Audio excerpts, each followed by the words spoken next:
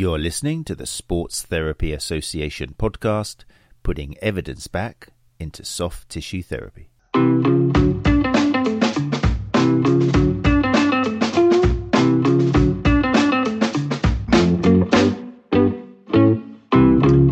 people. How you doing? Welcome.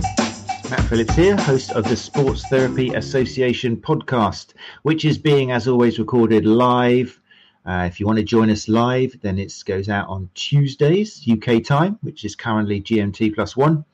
And we go out live to the Sports Therapy Association YouTube channel, which hopefully this week, after a little bit of a technical problem last week, wasn't happening. But that's where we go out. And this month, like last month, because it's such an important topic, we're also going out live to my other enterprise, runChatLive.com. So it's going out to the people, the runners, and the people who work with runners on RunChat Live. And also the big one tonight is it's episode 100. I only realised that. It actually only dawned on me about a week ago. Thank you for joining us. I would be excited for any guest to join me on episode 100, but I'm really excited that I've got Matt Fitzgerald joining us for episode 100. It seems very fitting, and that is the guest who will be joining us for part 2 of what is our Focus on Nutrition month here at the Sports Therapy Association podcast. Before we do get into that, I just want to thank last week's guest. Let's bring him up here so I can have a little think. There we go. Last week's guest was Dr. Gary Mendoza. If you listen to the podcast, obviously you can't see the images which are on YouTube. If you want to see what I'm talking about, then you can always look at all the past episodes. If you go to the Sports Therapy Association YouTube channel, you can catch up. Often it's very useful because the guests will have slides and things like that. So yeah, Gary Mendoza, Dr. Gary Mendoza was here 2 weeks ago, because I had a little work thing in Prague last week, which was amazing. I won't go into that, but it was great.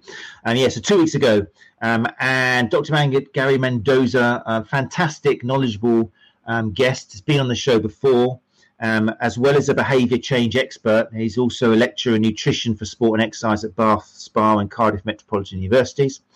And he came on the show to open up our focus on nutrition, talking about the relevance of behaviour change when working with patients or clients trying to manage their weight. I think last year at Therapy Expo in Birmingham, at the Birmingham NEC, I did a little countdown of all the podcasts that we've done so far. And it wasn't in any particular order, but me personally, the one that affected me most of all was Dr. Gary Mendoza, because like we said last week, you can try and tell someone how to do anything. You can give them advice on strength training, rehab, diet, sleep. You can get them all the advice you want, but if you don't know whether they're ready to take that advice, if you don't know whether they're going to listen to you or what stage they are in being able to change their habits, then what's the point? And this is why I think we lose so many clients, why they don't come back, why adherence to exercise we know is so notoriously poor. So it's a topic which I think is undervalued. And if you go to Gary's websites, you'll see that he is the man who can offer you courses in understanding behaviour change. So if you go to stagesofchange.co.uk, there's loads of free material on there, like we said last week, about behaviour change and recognising at what stage your client is. And there's also details, loads of videos there as well, all free CPD. Just before you start sending me more emails about what's the best CPD out there. Well, the best CPD is the free stuff normally, as long as it's quality. But there's also details about the courses he runs and also a free behaviour change booklet, which a few people have mentioned to me. What a great free resource, which you can print out and give to your clients or just look at yourself. That was last week. Enough of keeping him downstairs in the lobby. I'm really excited on part 2 of our Focus on Nutrition to introduce hopefully to some of you, if you aren't aware of him, Matt Fitzgerald. I've had the pleasure of chatting to Matt a couple of times on RunChat Live podcast. He was one of my guest speakers on RunChat Live International Conference last year, which was the online version. It's fascinating seeing Matt Fitzgerald talking with Spanish translation going on simultaneously. It's almost like it's coming out of his mouth, just in a female voice. But yeah, so that's all there for you as well. And I'm really excited because I still talk to runners and say, you've read some of Matt Fitzgerald's stuff? And the answer is no. And that just reminds me, my little peeve with social media is that we just live in our own little bubbles. I live in a bubble where I imagine that if you're a runner or you work with runners, then you have got at least 6 or 7 books by Matt Fitzgerald on your shelf. You've probably got, like myself, I have 2 shelves devoted because they stretch across one and double down onto the next one. Not to mention all the magazines and all the online articles and everything else. So really thrilled to bring him here tonight, and hoping that either the people who join us live or people who download are not familiar with him, because it's going to open a massive door of information and knowledge to you, to help you, not just with nutrition, but everything to do with running. So I think that's all of the spiel out of the way. I think without further ado, then I'll do what I suggested and bring up Matt Fitzgerald. You're listening to the Sports Therapy Association podcast, putting evidence back into soft tissue therapy. Hey Matt, how you doing? Doing all right. Glad to be here. I'm so glad you are here. I hope I haven't made your head kind of swirl too much with that, but I do think you're great. There you go. I said it. And it really annoys me that people haven't. I'm sure it annoys you as well, with I don't know how many, maybe at a guess, I don't know, 30 books out there or something spanning your history since the 90s. It must be frustrating to think that some people don't know who you are and they're runners. Does it annoy you? I'm interested as much as it annoys me. No. Obviously not. Does it surprise you that you can get runners out there who are into running, they're looking for answers? You would have thought they would have gone to any one of the maybe 7 or 8 different respected magazines you've written for, and yet they still go, no, I'm not sure who Matt Fitzgerald is, never heard it. Why is he any good? No, actually, my perspective is still, because I have been me my whole life, and so for the first 30 some odd years of my life, nobody knew who the hell I was, and so that's what I'm used to. So I'm still kind of amazed when anybody does know who the heck I am or has read one of my books. Yeah, but it's true. So very humble.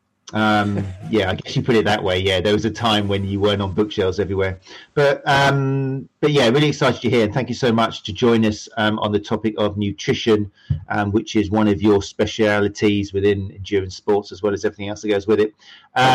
Just to let people know, if you're watching us live, I can see people have come in already. If you do have questions, well, first of all, thank you for joining us. I can bring you up on the screen, like Gary Benson, founder of the Sports Therapy Association, is in the room. And if you're watching YouTube now, you can see there is Gary saying, good evening all. Also, we're joined, Andy Glover is here. Evening, glad you're back. Thank you, Andy. It means a lot. Happy 100. Thank you very much, mate. Thank you for joining us. Elaine G is here. Thanks for joining us, Elaine G. And so on, and people are coming in. Sabrina Monaghan, hey, how you doing? Sabrina says, hi, everyone.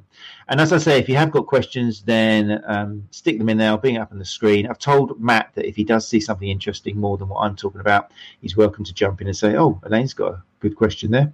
And I shall bring it up on the screen. So there we go. Right, Matt, so I did make a little screenshot. Actually, I don't want to go on about it's like, I feel like I'm going on too much about how much you've done here, but I did do a fantastic little screenshot just of not even all the books you've written. I don't know whether this is going to make you feel old. There's about 4 missing off there, which came before then. But for people watching the YouTube video, there is here like a 3, 6, 9, 12, I don't know, about 30 books up there, spanning all the way from, I think the first book I got from you was The Brain Training for Runners, which I think, if my memory serves you right, was back in 2006. That was one of the earlier ones, although there was a few before then.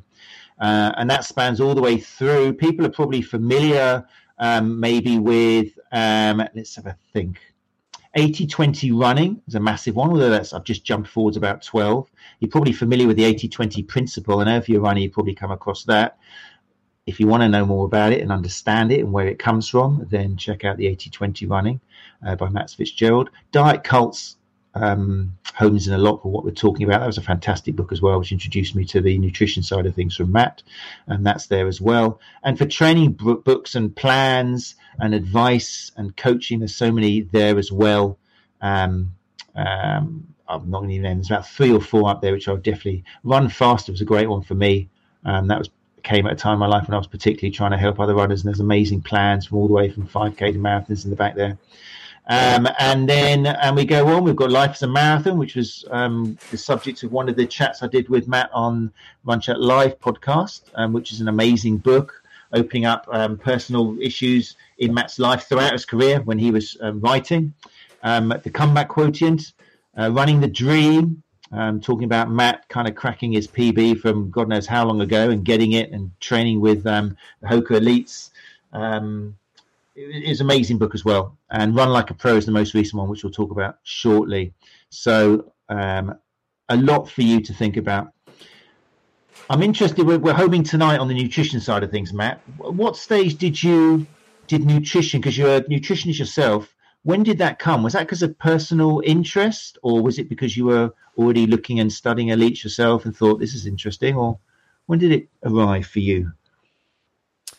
Yeah, for me, my interest in nutrition, it wasn't, it wasn't like a lifelong passion the way, training was. I mean, that I was just into from the get-go.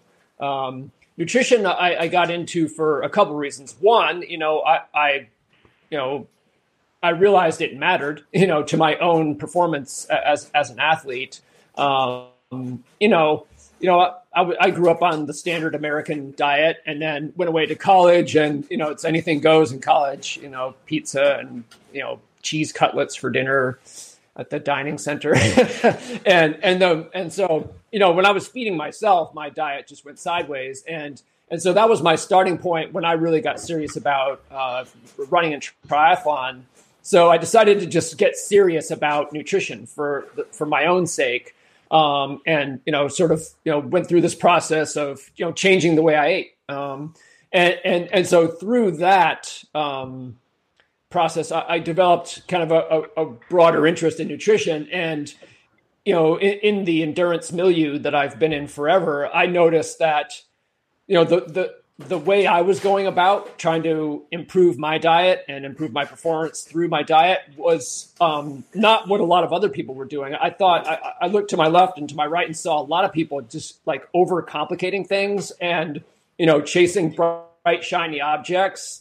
Whereas my approach is very simple. I looked at the winner of the race, looked at the breakfast, lunch, and dinner plates of the winner of the race, and said, I'm going to eat like that guy or that gal. That was my approach, and I saw a lot of other people going for fad diets, supplements, the latest greatest thing. So I got into writing about nutrition as a way to sort of help people just see hey, it's easier than that. Just do what I'm doing, and what I'm doing is what the elites are doing.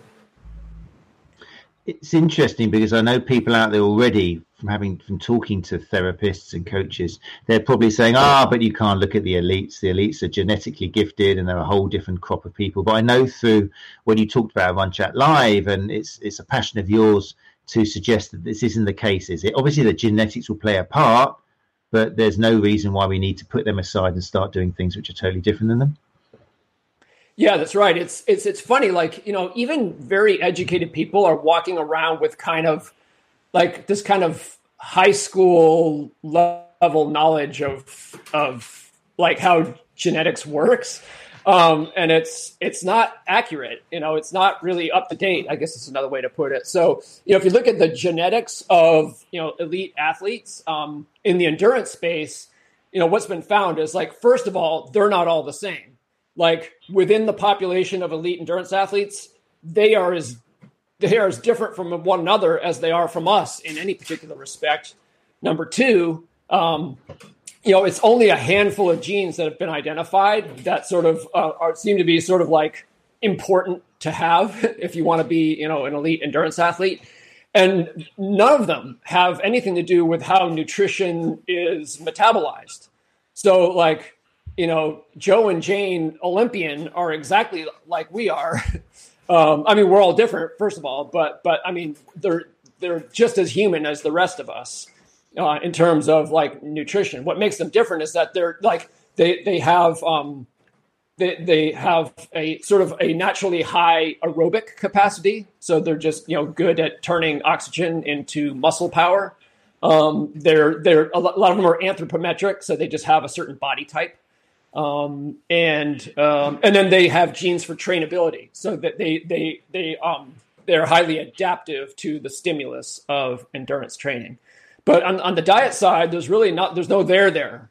So we can and with a lot of things, not just diet, but with diet inclusive, you really can model your practices after the elites. That doesn't necessarily mean eating 5,000 calories a day, like they do, but the principles definitely do apply. Yeah, that's really interesting. I think it must be human nature, because you could say the same about running forms.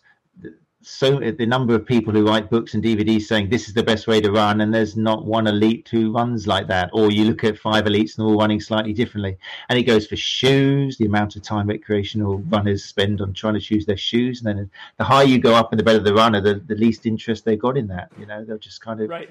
It's fascinating. It must be human nature that we kind of, the non-elites concentrate on these quick fixes. I think they're going to find something to help them become an elite rather than looking at what the elites do. So it makes a lot of sense. Look at the elites, which you've spent quite a few years doing, isn't it? I mean, you've got a lot of information. When you wrote the book, The Endurance Diet, that was your trip, wasn't it? You were traveling around and doing interviews with elites to try and get that information. Yes. It was sort of my excuse to travel all around the world and be able to write everything off as a business expense. But yeah, so, and the fact that I got a book out of it was gravy.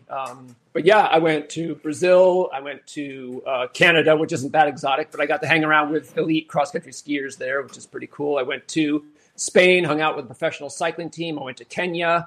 I wanted to go to Japan, but Japan came to me, as it were. A team of a women's professional running team from Japan was doing altitude training in Boulder, Colorado. So I hung out with them for a few days. So yeah, it was a pretty diverse, rich experience. Got a lot of great memories from it. Fantastic. Okay, so the things we're going to talk about, the questions I'm going to ask tonight, are covered quite a lot in the Endurance Diet, which was 2016, I think, around then. I think so. Yeah, because the traveling was 2015. There we go. Yeah.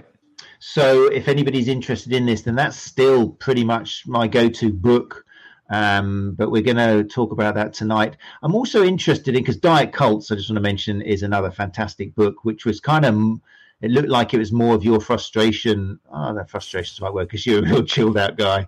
But kind of just highlighting the fads and this is the one, and then next month, this is the one. No, this is the one. It's almost like a Monty Python sketch. But Diet Cults is a fascinating book as well, which will help people realize what do you hope people take away from Diet Cults, just briefly?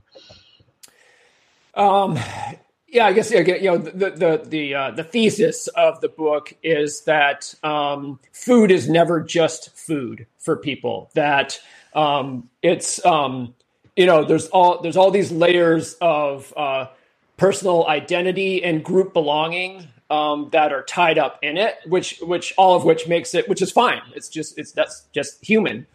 Food is never simply food for us. But it makes it so that we're prone to not thinking rationally about food. So we all tend to think, I make science-based decisions about how to eat. Well, not really. Very, very few of us do. And what mainstream nutrition science has said all along is the polar opposite of what any of the the gurus that promotes a particular diet cult says, which is that there is no single best human diet. Like we are, if anything makes us unique as a species, is that we are the ultimate adaptive omnivores. It's not that anything goes for us, but there is no, it's not a matter of one false move and you're doomed with diet as a human being. You could eat any of a number of different ways that avoid breaking the unbreakable rules and basically get the same results in terms of health and performance. So, and so for me, it was just I wrote the book mainly for other people who want to get certain results from their diet, but are turned off by the messaging of the diet cults, which is, join us, this is the one true way. And I'm like, you guys are all snake oil salesmen, but there's nothing for us. There's nothing that really makes the mainstream message kind of sexy. So I was trying to do that. Oh, you managed it. I'm going to put a screenshot up because when you look at this, you can see it's the one cover which seems to stand out from the others. I think you had some problems with the cover. It wasn't the immediate kind of choice, but I'll just put them up here so people watching can see. There's Diet Colts. Look at that. Look at that. If you're listening to the podcast, you've got this jet black. It looks like it's a cult book of some form, with this toast which has been cunningly kind of carved into this shocked look face with Diet Colts underneath. Definitely stands out. But great book. And again, definitely worth buying or getting the Audible versions if you haven't read it yet. So I was listening to you then, and again, I can imagine that a lot of people working with athletes, therapists and coaches themselves, and definitely the athletes probably think, oh, well, the elites are all eating exactly the same. They're giving out measured pipettes of how much of this and milliliters of this. You know, that's what we imagine it is, probably because we've watched the films and we see kind of the Russians doing that. It's what they do. It's like they've just got measured out everything chemicals. But you've actually spent time with the elites, which is always handy when people are kind of talking about what the elites do. And that's not the case then? Is there kind of variety in what they're eating? And will they now and again eat something which you might go, really, you're having that? Yeah, for sure. Part of the reason I wanted to visit a variety of different cultures is that I wanted to show that variety. If there's only one proper way to eat for maximum endurance performance, so maybe it's the Japanese diet. Mm-hmm. And then why are the Kenyans good at running? And why are the Canadians good at cross-country skiing? So I wanted to show that you can eat in a way that is culturally familiar and get where you want to go as an athlete. So that, because there's this idea of if the best diet for endurance performance is scientific, then it's certainly not cultural in any way. But in point of fact, you see athletes all just getting to the same level relatively in their sports, just eating in a way that is, traditional for their culture. But then if you look, what an interesting experience, I'm jumping ahead maybe a little bit, but when I was with a Dutch professional cycling team in Spain, I think there were 16 athletes and they were all eating their meals together there because it was a training camp. They were on the island of Mallorca. And so from a distance, they all looked like they were eating like Dutch people. So, a lot of bread and stuff.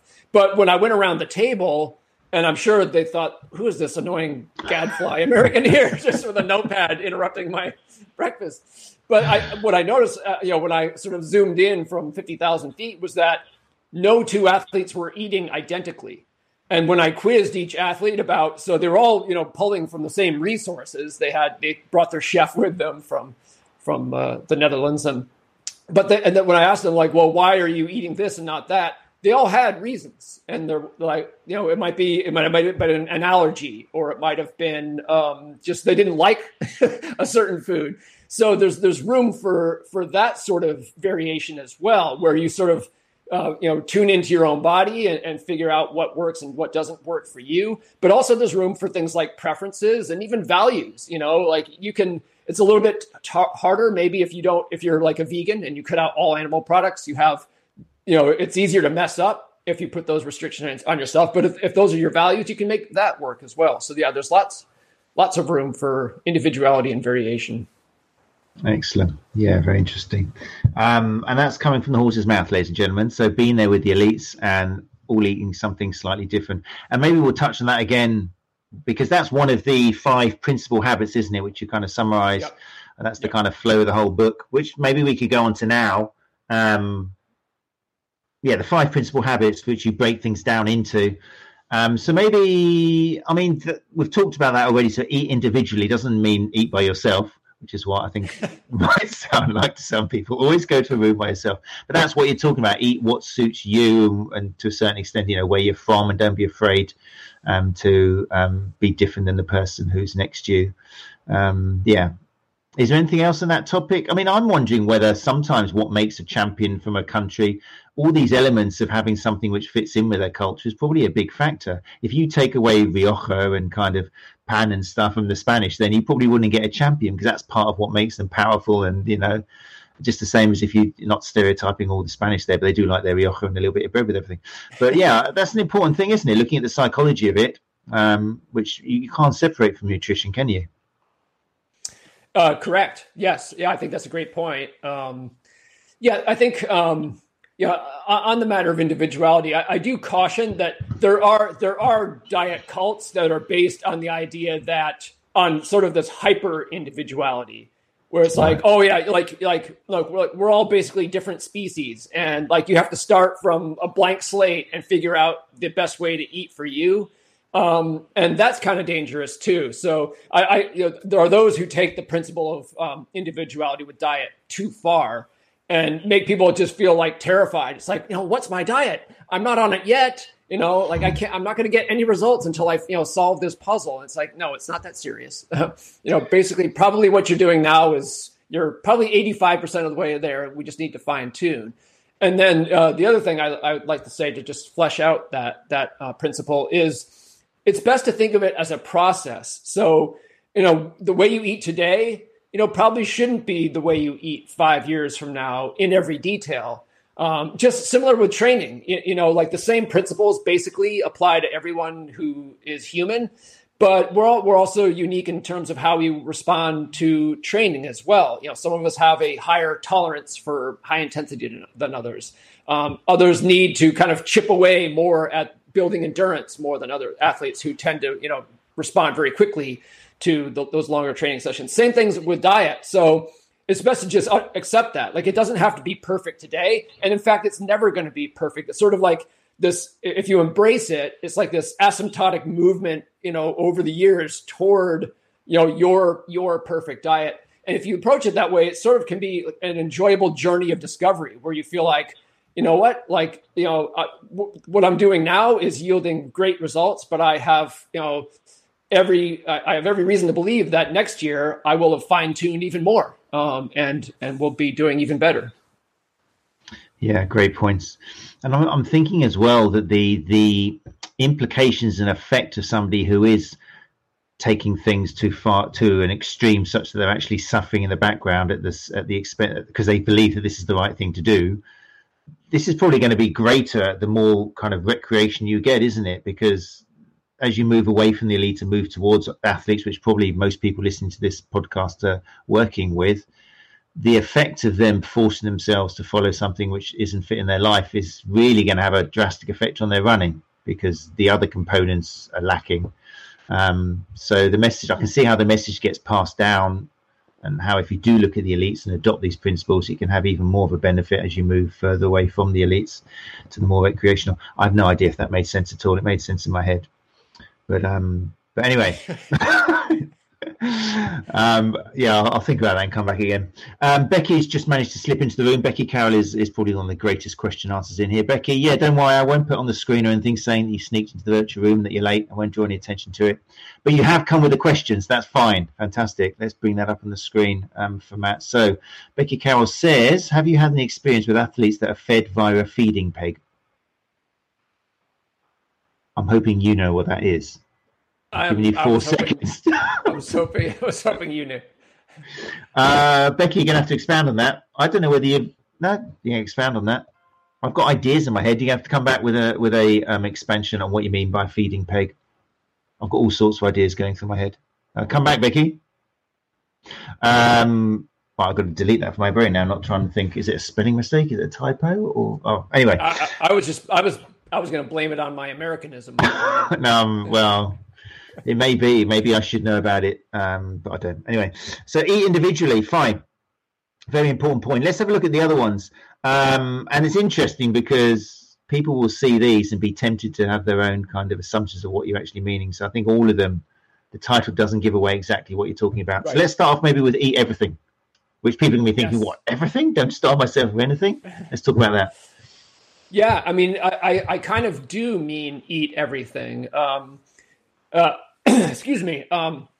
Yeah, I mean, most popular diets, most diets with names attached to them are defined by the don'ts, what you don't eat. Either it's a food type or it's a type of nutrient, but you are, placing restrictions. And in both both diet cults and in the endurance diet, I take pains to show that, really, if you look at evolutionary history, like the evolution of our species is really the story of a mammal becoming increasingly omnivorous. Like, that movement that famous, first bifurcation when some of our ancestors came down from the trees to the African savanna and decided to make a go of it there while others stayed in the trees. Well, that literal leap from the branch to the turf caused our ancestors' diet to diversify, because there was different food there down there and more variety, and on it went from there. If you just look at our migration throughout the world from East Central Africa, it was like this expansion that, we just, by then a lot of our evolution was in place. But what made that migration throughout the entire habitable planet possible was that we could eat anything. That is why it worked, is because we could adapt to anything. And so that's what we are. And so what comes with that, just, the fact that we are adaptable and we are capable of eating variedly, is that we're actually sort of dependent on eating that way. Like, we can actually only optimize our health by maintaining a very diverse diet. Like, we can't just go, eat only blueberries or only beef jerky and expect to be healthy. We need blueberries and beef jerky, and that's it. No, just kidding. There's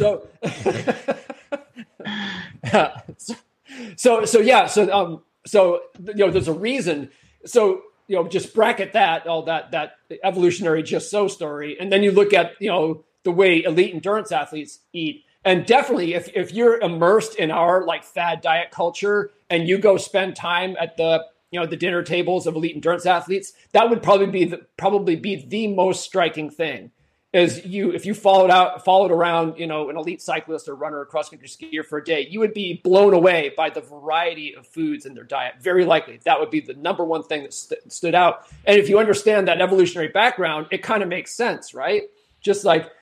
And they have a totally different mindset. And I'm speaking in generalities, but these generalities really pretty much do apply. Like, if you just quiz your typical elite endurance athlete, they will say, no, I'm not worried about what I can't eat or don't eat. I'm trying to make sure I'm as inclusive as possible. Like, I'm going out of my way to make sure I check all the boxes and have a very well-rounded 360-degree nutrition profile in my diet. So that would be habit number one. And it's kind of a good news story, right? Like, it's like, and I also bring in the book, I mentioned some of the research showing that people naturally preferred a varied diet. That's one of the things that makes it hard to stick to a very restrictive diet. I think it's good news for a lot of athletes. It's brilliant. It's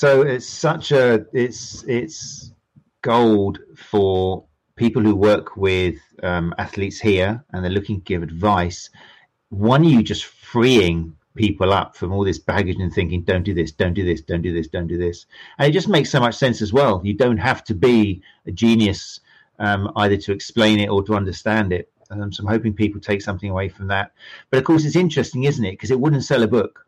The latest diet, eat everything.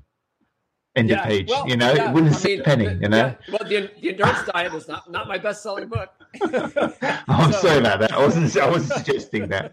No, but what the endurance diet I think does is it's all very well. I mean, that's the whole challenge. If all runners listen to their little voice in their head, then they probably wouldn't spend $160 or $150 on a pair of shoes. They probably wouldn't all try and run on their toes for a marathon because their body kind of says either it doesn't matter or this hurts, But we don't listen to our little voice, do we, enough? Whether it's because of the industry around or whether it's because just human nature. So it is, like you say, deprogramming. And that's the value in your book. It shows coaches and therapists and personal trainers how to have, one, the confidence to deprogram clients or recognize that you need to deprogram. And then two, just some of the tools, like you say, the research, if people like that, and just the way of explaining it. It's not easy explaining this to people without them kind of just, like our guest was saying 2 weeks ago, just close the doors. As soon as you say this, they just close the doors and go, oh, yeah, that's interesting. And then they go back to what they're not allowed to do. We've got some questions coming in, which is great. People, if you have got questions, feel free. In fact, let's go to some of them now before we move on to the other principal habits. I did think this. I just did have the confidence to actually mention it. When Becky was referring to a feeding peg, what she was referring to is somebody who needs their food introduced via a tube into the stomach for whatever reason. I thought it might be that, but I didn't want to kind of risk my reputation by assuming that. Have you ever worked with athletes who have got that kind of system going on? No, I have not. I've worked with at least one athlete who was like missing a big chunk of his large intestine and had special limitations for that reason. But not a feeding peg. I would think, in principle, what you're trying to do is like, regardless of the specific constraint, you're trying to duplicate a normal diet nutritionally as closely as you can. So you accept the constraints because you can get into real trouble if you defy them. But then you look at, like the goal is still, nothing else has changed about your nutritional needs, right? So you just like, you within those limitations, you try to replicate a normal diet to the maximum degree that you possibly can. There we go, Becky. If you have got someone like that, then maybe, shed some more light. If you're working with somebody that, have they got any restrictions, or have they been told that they should be avoiding certain foods? Obviously, there's going to be medical conditions where certain foods are ruled out or other foods encouraged. But we're kind of talking, I guess, tonight about the general athlete, endurance athlete. There's more questions here. Let's have a little look. They're coming in fast and furious now. Brendan Turner, thanks for joining us. Brendan is asking Matt Fitzgerald, what's the maximum? Oh, good calorie question. Good one. What's the maximum amount of calories you can take in one go or per hour, as not to eat too much, so you're just producing waste? Okay. Yeah, the goal, the answer to that question is evolving, because it's a pretty fertile area of research right now. Because what research has shown is that if you take just think about endurance racing, so the competitive context with longer events, it's been consistently shown that the more nutrition, and specifically really carbohydrate, you are able to successfully absorb, the more your performance improves. So it's not like there's some easily attainable ceiling, like where it's you get to the point of negative returns, or even though you could eat more than this, don't, because your performance will start to tank. No, like if you can eat it, your performance will, if you can absorb it, your performance will improve. So the idea is that you want to consume, and we're talking about events that last more than about 2.5 hours, where it's really the more the merrier. And what has also been shown is that tolerances are kind of mutable to a certain degree, where you can kind of train your gut, and you can also manipulate what you take in order to push that threshold upward. And very, very few athletes take full advantage of, it's really free speed right there. If you do train your gut, and if you think carefully about what you take in order to maximize absorption, that is just free performance, like there for the taking. So the limit is definitely lower in running than it is in other sports, because of just the mechanical jostling of the bolus in your digestive tract. In cycling, it's up to 120 grams of carbohydrate per hour can be absorbed by the typical trained athlete, if they're taking in the right things, which is basically just sugar, preferably. And if you do some gut training, which basically just means, like, in training, just figure out what the limit of your tolerance is. And then it's a little bit like graded exposure. If you're trying to overcome a phobia, or physical therapists know all about graded exposure. So you're just trying to just gently nudge that threshold upward. So each athlete is going to be at their own starting point, and they're also going to have, there's going to be some individuality in terms of what they tolerate well and what they don't. But generally, if you're looking for performance, if you're going to go out for a 6-hour bike tour, you probably can just eat like normal food, and it's healthier for you anyway. But if you're going for performance, like so intensive workouts, races, you want to consume the products that were designed for that use, because they don't have anything in them except what you can benefit from. Anything that will get in the way of just, it's like rocket fuel for your muscles to take in, the gels and the sports drinks and the bars and that stuff. And so, yeah, just figure out where you are and then try to increase it. But 120 grams per hour for events, sports other than running is kind of the new frontier. Great question. Thank you. Great question, Brendan. Yeah, and a really important point, isn't it? The working or building up gradually, the progressive kind of, and also individuality again, seeing what works for you. Often in marathons, I don't know what it's like in the States, but in marathons, a number of runners I see who, a lot of marathons over here have got they've got a branded gel or something which is being given out at the stations, and the number of runners who just suddenly decide, you know what, I'm going to have one of those now, and just wrecks their stomach. Even if they're used to taking some kind of gel thing, they've got them in their belt, they'll just think they'll go for a different brand. Why not? Let's try it. It always happens, isn't it? Let's try something I've never done before in my training and see what happens. And that's it. They're just kind of like all sorts of bodily fluids coming out. So train. Let your race just be exactly the same as what you've done in the training. Great question, Brendan. Thank you for that. We've got lots of questions coming out. A question here from Gary. Gary Benson, founder of the STA, asks Matt Fitzgerald, how common are food intolerances and allergies in elite athletes, and how do they manage them, please? Yes, good question. I believe, I can't cite statistics, but I believe they're about as common as they are in the general population, which suggests that having food intolerances or allergies is not disqualifying toward becoming an elite athlete. So you can have these relatively common issues, and they're not going to prevent you. If you have the other tools, they're not going to keep you out of that club. When this topic comes up, I like to cite a really great paper that was published by a sociologist, actually, on allergies and intolerances. I may have cited it in a book or two, but the title of the paper is "I Can't Eat That."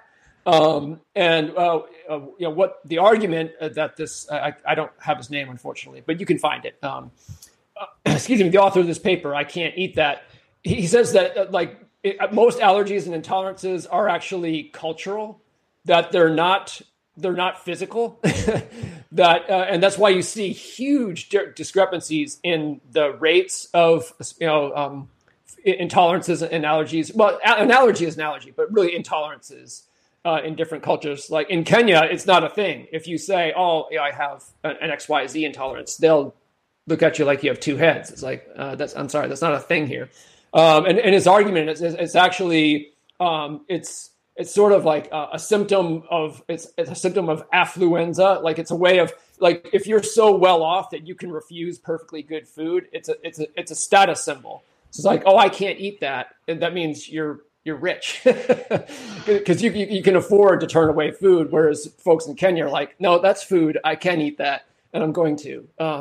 So I will say that in general, true food intolerances are not nearly as common as we like to think. That physical intolerances are only a fraction of the self-diagnosed claims of intolerance. But that being said, I can think of specific elite athletes who do have allergies and intolerances. Stephanie Bruce on the NAZ elite team that I train with has a litany of them. And she was definitely not one of those affluenza, I can't eat that types. Like, she loves to eat like everything, and she still does eat whatever she can, but she happens to have celiac disease and a lactose intolerance, or actually a full-on dairy intolerance. So, a lot of foods are just a no-go. She can't do wheat, she can't do dairy, but she does what she can, so she, even within those constraints, she obeys the eat everything principle. And does pretty good. Still doing very good. I follow her. Fantastic. Yeah, amazing athlete. That's really interesting to hear. And again, it's going to hopefully defeat a lot of ideas that if you have got intolerances, well, you can never really take your chosen sport that seriously because you're held back by food. So we know someone like Stephanie Bruce is up there with that list of dairy intolerances. And yeah, that's really encouraging. Great question, Gary. Thanks for that. And actually, next week, our guest will be Dr. Jill Hart, who we'll be talking about food intolerances and food testing and all that. So that'll be a whole hour of that next week. Great. Before I go on to another question, I just want to make sure we talk about these 5 principal habits, because each one has got some magnificent opportunities for you to spread your good word. So we talked about eat individually, so respecting differences, that people will eat according to maybe lots of other factors like culture and what works for you. Eat everything was a great one as well. So don't look at it as don't do this, don't do this, don't do this. The elites are getting as much of everything as possible to get that variety, which is looking at the physiology and the development of us evolutionary wise, and that makes perfect sense. But then I like the way you follow the eat everything in the book with but eat quality as well, because that kind of explains that it doesn't mean just drink 2 bottles of vodka every day. It's fine. You can eat everything. Yeah. So right. How does that quantify it, the eat quality? Yes. Eat quality is the big qualifier on eat everything. I didn't get a chance to, when I was discussing the eat everything principle, I didn't get a chance to mention to fully tie a bow on the idea that when I say everything, I mean everything. So most of the elite athletes I spent time with in researching my book consume alcohol. Not obviously they weren't drunks, but they would have a glass of wine with dinner, like that sort of person. Most of them were in the habit of eating some kind of sweet. At least a few times per week, if not daily, some dark chocolate or that sort of thing. So, or just an indulgence in, what we call French fries here in America, or, whatever, just like, food that's not good for you. So everything, when I say everything, I mean everything. Like they were not like just so rigid where it was just like, oh no, I absolutely will not ever touch pizza. But the other thing you would notice, if you were studying the diets of elite endurance athletes, which I did, is like at first, like from a distance, that what's on their plate looks very normal. It's like, well, doesn't everyone eat that way? Well, like, why do I care what the elites are eating? But then you take a couple steps closer and you notice that everything on their plate is unprocessed. So that is really the essence of what, for in the general public, when we talk about diet quality, we tend to think of like a good cut of meat versus a low quality cut of meat, that sort of thing. But in nutrition science, quality has a different meaning, and it just the quality is defined by the results obtained from consuming that type of food. So they'll do this huge epidemiological studies where they look at diet patterns in hundreds of thousands of people, and then rates of various disease or health outcomes, like. It could be like vegetable intake and cancer risk or whatever. And these studies are hard to do well, but there's a lot of them have been done, and there's some general agreement that it's no particular nutrient, or you can't point to anything particular in the makeup of foods that make them high quality in terms of their health outcomes. The thing that they all have in common is that they're unprocessed, that they're natural foods. So. And it sort of reinforces the eat everything thing, because every single food type in its natural form is associated with positive health outcomes, with the qualified exception of meat. That's an area of hot debate. But even like seafood, so animal foods still like fit unprocessed. Seafood fits into the high quality category. As obviously fruits, vegetables, nuts, legumes. Up and down, even dairy, actually. So that's all that quality means, is like, you should eat everything, but like most of what you eat should be in a minimally processed or unprocessed form. And there's lots of, I don't pay too much attention to like, like the whole obesity and weight management side of things. I'm really focused on performance, but there's really interesting research going on now in terms of diet quality, like processed, unprocessed, hyper processed, and their effects. And really there's the growing consensus that is where it's at in terms of risk for becoming overweight or obese. It's like the less processed food you eat, whatever the other particulars, the less likely you are to become overweight. Yeah. Which again isn't really rocket science, is it? But no. It is really heavily integrated into lifestyle and fitting around a large family, kids, job, time to prepare food, cultures, the amount of time you put aside for lunch, going to sleep in the evenings, working at night times. It's the one thing which processed food helps is you can suddenly squeeze it in, can't you, into this busy life we've got ourselves. So it's probably the hardest thing to change, which is why people do look for other fixes rather than just thinking, how processed is what I'm eating? They'll try and find excuses like, oh, when it was frozen, it was really, really fresh, which sometimes works, but it's still looking for ways around it, doesn't it? Can I eat fresh, unprocessed food now? Very interesting. Yeah, really cool. Okay, so eat everything, eat quality. We did eat individually. We've mentioned this a few times, and this kind of goes against a lot of kind of the fads out there, but it's still another one that is eat carb-centered. You mentioned carbs specifically, or in particular for endurance. That's still the way to go, is it? Carb is... Yes. Yeah. Again, I know like how weirdly controversial it is to say that you should eat carbohydrate. But, when I traveled around the world eating with, a great variety of the world's most successful endurance athletes, and without exception, they were on carbohydrate centered diets, which I use that term rather than high carbohydrate because I think it's actually more accurate and it's just less loaded. I'm trying to cue people like, I mean something specific here. So, they just, their meals and snacks tended to be centered on high quality carbohydrate rich foods. And, the research also there's, again, like my approach is monkey see, monkey do, like, eat like the guy who's winning, but it's not like I take my eyes off science altogether. And the science really does stand behind that. Again, like there's no perfect magical macronutrient ratio, carbs, fat, protein that you have to nail in order to be successful. There's parameters that you need to operate within.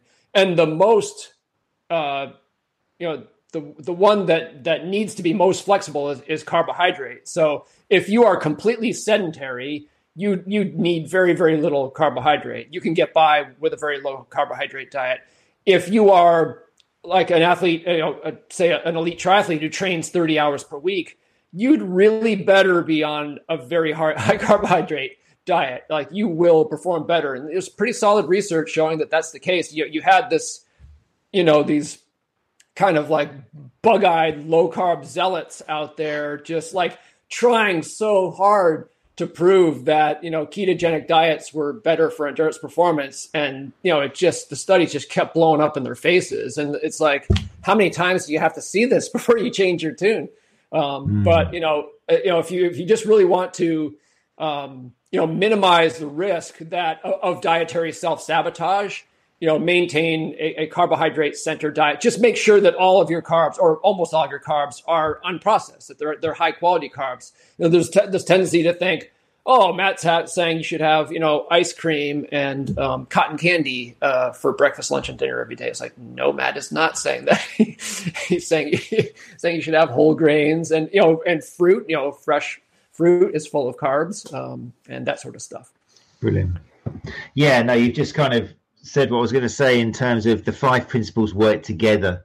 As soon as that's the danger, isn't it? If you take one of them and just go straight into that and forget about the other 4, you could go down huge rabbit holes. But yeah, they all work very nice together in terms of eat carb centered, but make sure that it's not heavily processed, and make sure you're getting quality, and make sure you're not just having carbs and forgetting about everything else, because then you're not going to get your fats, and you do need some protein. So yeah, fascinating. And it's so interesting. I think people listening to this podcast, I hope there's some people there who feel a little bit deflated, who feel a little bit let down, because the truth does let you down sometimes, it seems, repeatedly, when it comes to what's the best way to look after ourselves. It's really hasn't got the bells and whistles of fresh new DVDs and acronyms and ways of doing stuff. But like I say, harder is putting it into practice. It's all very well knowing this, but probably the reasons why this simple advice doesn't happen is because it's pretty tricky to put into practice, like I say, because of lifestyles. But with that in mind, because we are getting to the bewitching hour now, I just want to let people know, obviously nutrition is something you've specialized and you look in, but the coaching is still going very strong. I just want to put up Matt's website. I've got clients who use the website. I'm forever giving it to people who have got runners or endurance athletes who are looking for some kind of guidance. Let me just put this up. We can still hear you, Matt, if we put it on full screen. So yeah, you probably heard of 80-20 before. It's become hugely popular. It's one of the kind of, again, people probably abuse it sometimes and misinterpret it, but it's a great principle and an easy way of remembering this website as well. Matt is the first person who says to admit that he didn't do the original research which came up with this, but in the book 80-20 for runners and for triathletes, then the research which came up with this is mentions and everything. But yeah, 8020endurance.com is the website. If you're looking at the YouTube live feed now, you can see the website there. So much on there: training plans, subscriptions, all sorts. There's a blog, loads of different resources. You've got zone calculators, workout libraries. It's just massive, because this guy's been doing it for a long time. He probably doesn't want to admit that, but there's a lot of years which have been going into the information which is on this website. So a really, really great resource, which I hope some of you will be able to forward on to your runners and have a look through yourself to get some great ideas. And it's going well, the coaching, is it, Matt? Yeah, it is. It's funny, my motto throughout my career has been swing at every pitch. And just selling training plans online was just another of many, one of many pitches I swung at. Initially in 2006, I think that was when I built my first, online a la carte, download as you please training plans, and it just grew into a real international business. It's an American company, but 60% of our athletes are outside the U.S. A lot of them in the UK. And it just keeps growing and growing. And it's kind of cool because, again, I didn't come up again with the 80-20 thing. I'm kind of the midwife for all of these great ideas I share. But the reason it's growing, it's very we don't advertise or, it's just very word of mouth. And it's because athletes are getting good results. It's because, most people, if they're just training on their own, they're doing it wrong. Most people just make pretty basic mistakes and, they're correctable. So yeah, feel pretty good that I'm not solving world hunger or anything, but helping athletes achieve their dreams, and is pretty satisfying. And I guess it's a really great way to kind of see what you are saying and advising, you're putting it into practice. And I guess that helps you see that there's individuality and you're not giving the same plan to all the runners, just the same as there's no one diet, there's no one workout which is going to help everybody run their 5K PB or something. So yeah, great stuff. And the books you produce as well, like I say, are brilliant. Normally in writing with another coach, it's Brad Hudson, is it Brad Hudson? The new one? Is it the I'm not going to the new one yet. The one I really like, which, because I'm old. Brad Hudson. Brad Hudson. I mean, that was brilliant. I mean, it's still on my shelf and thumbed through. In fact, I got two of them by mistake because I thought I'd lost one and bought another one. And yeah, but if I'm going to have two books, that's the one. The other one is Alex Hutchinson, actually. I've got that as well. I've got two of his books. It's always a good sign to have two books. But yeah, the latest one as well, I haven't read yet, I'm going to admit. I think we were talking about earlier, it's not available on audio yet. Let me just bring it up. We can still hear you when I do put it on full. So Run Like a Pro, even if it's slow. I love your titles. I don't know how much thought goes into them, but they're just brilliant. But yeah, Run Like a Pro, even if it's slow. That is, I'm pretty sure it's available as a book on Amazon in the UK, but the order isn't quite there yet. If you're okay for time, it is 9:03. But yeah, I haven't read this yet, so I'm very excited. What's the idea behind that? What are people going to read in that? Yeah, I mean, that's sort of where I just come straight at my core conviction, as an endurance sports guy, which is that anyone who cares enough about in this case running to want to improve should model their practices after what the elites do.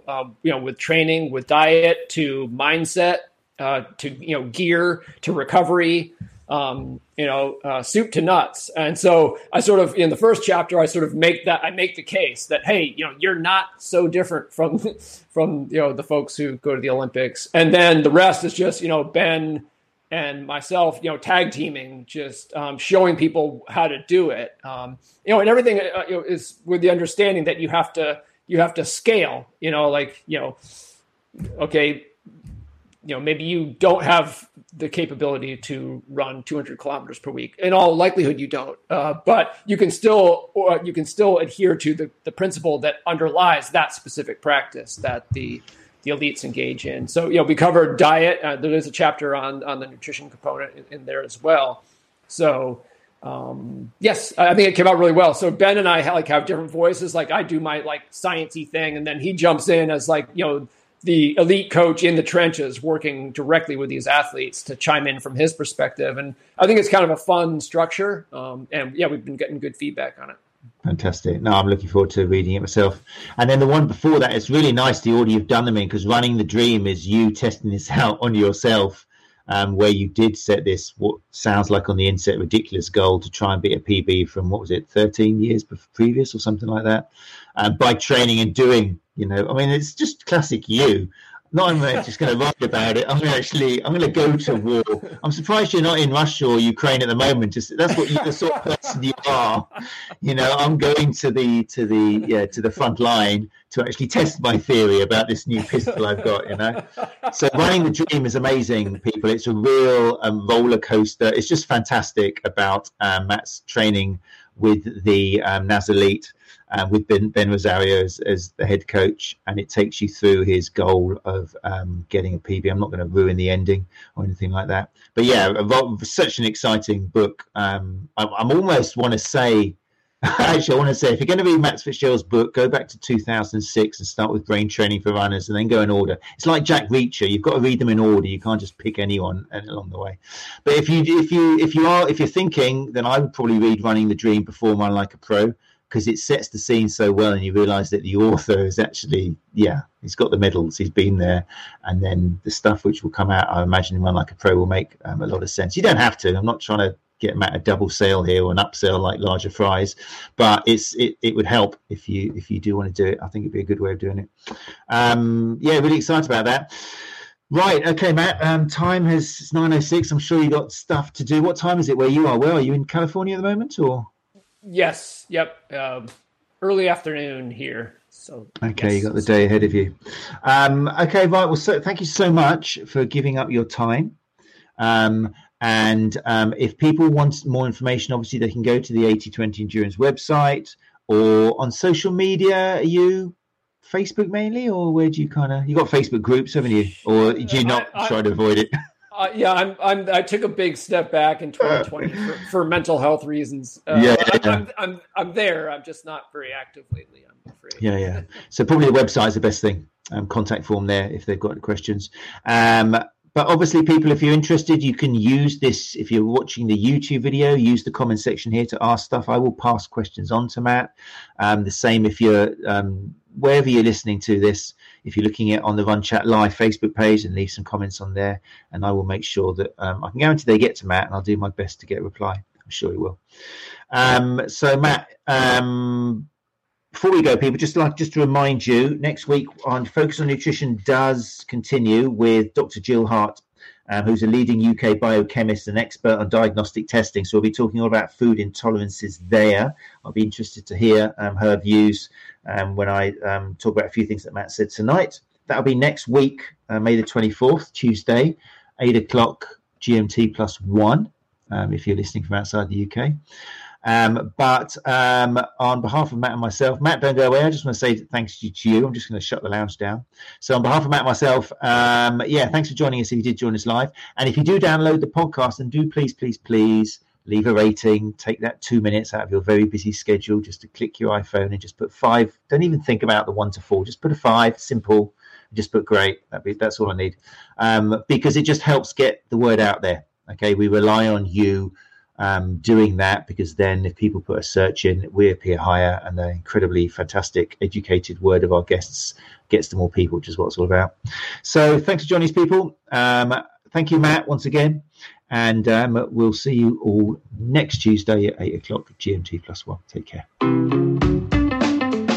You're listening to the Sports Therapy Association podcast, putting evidence back into soft tissue therapy.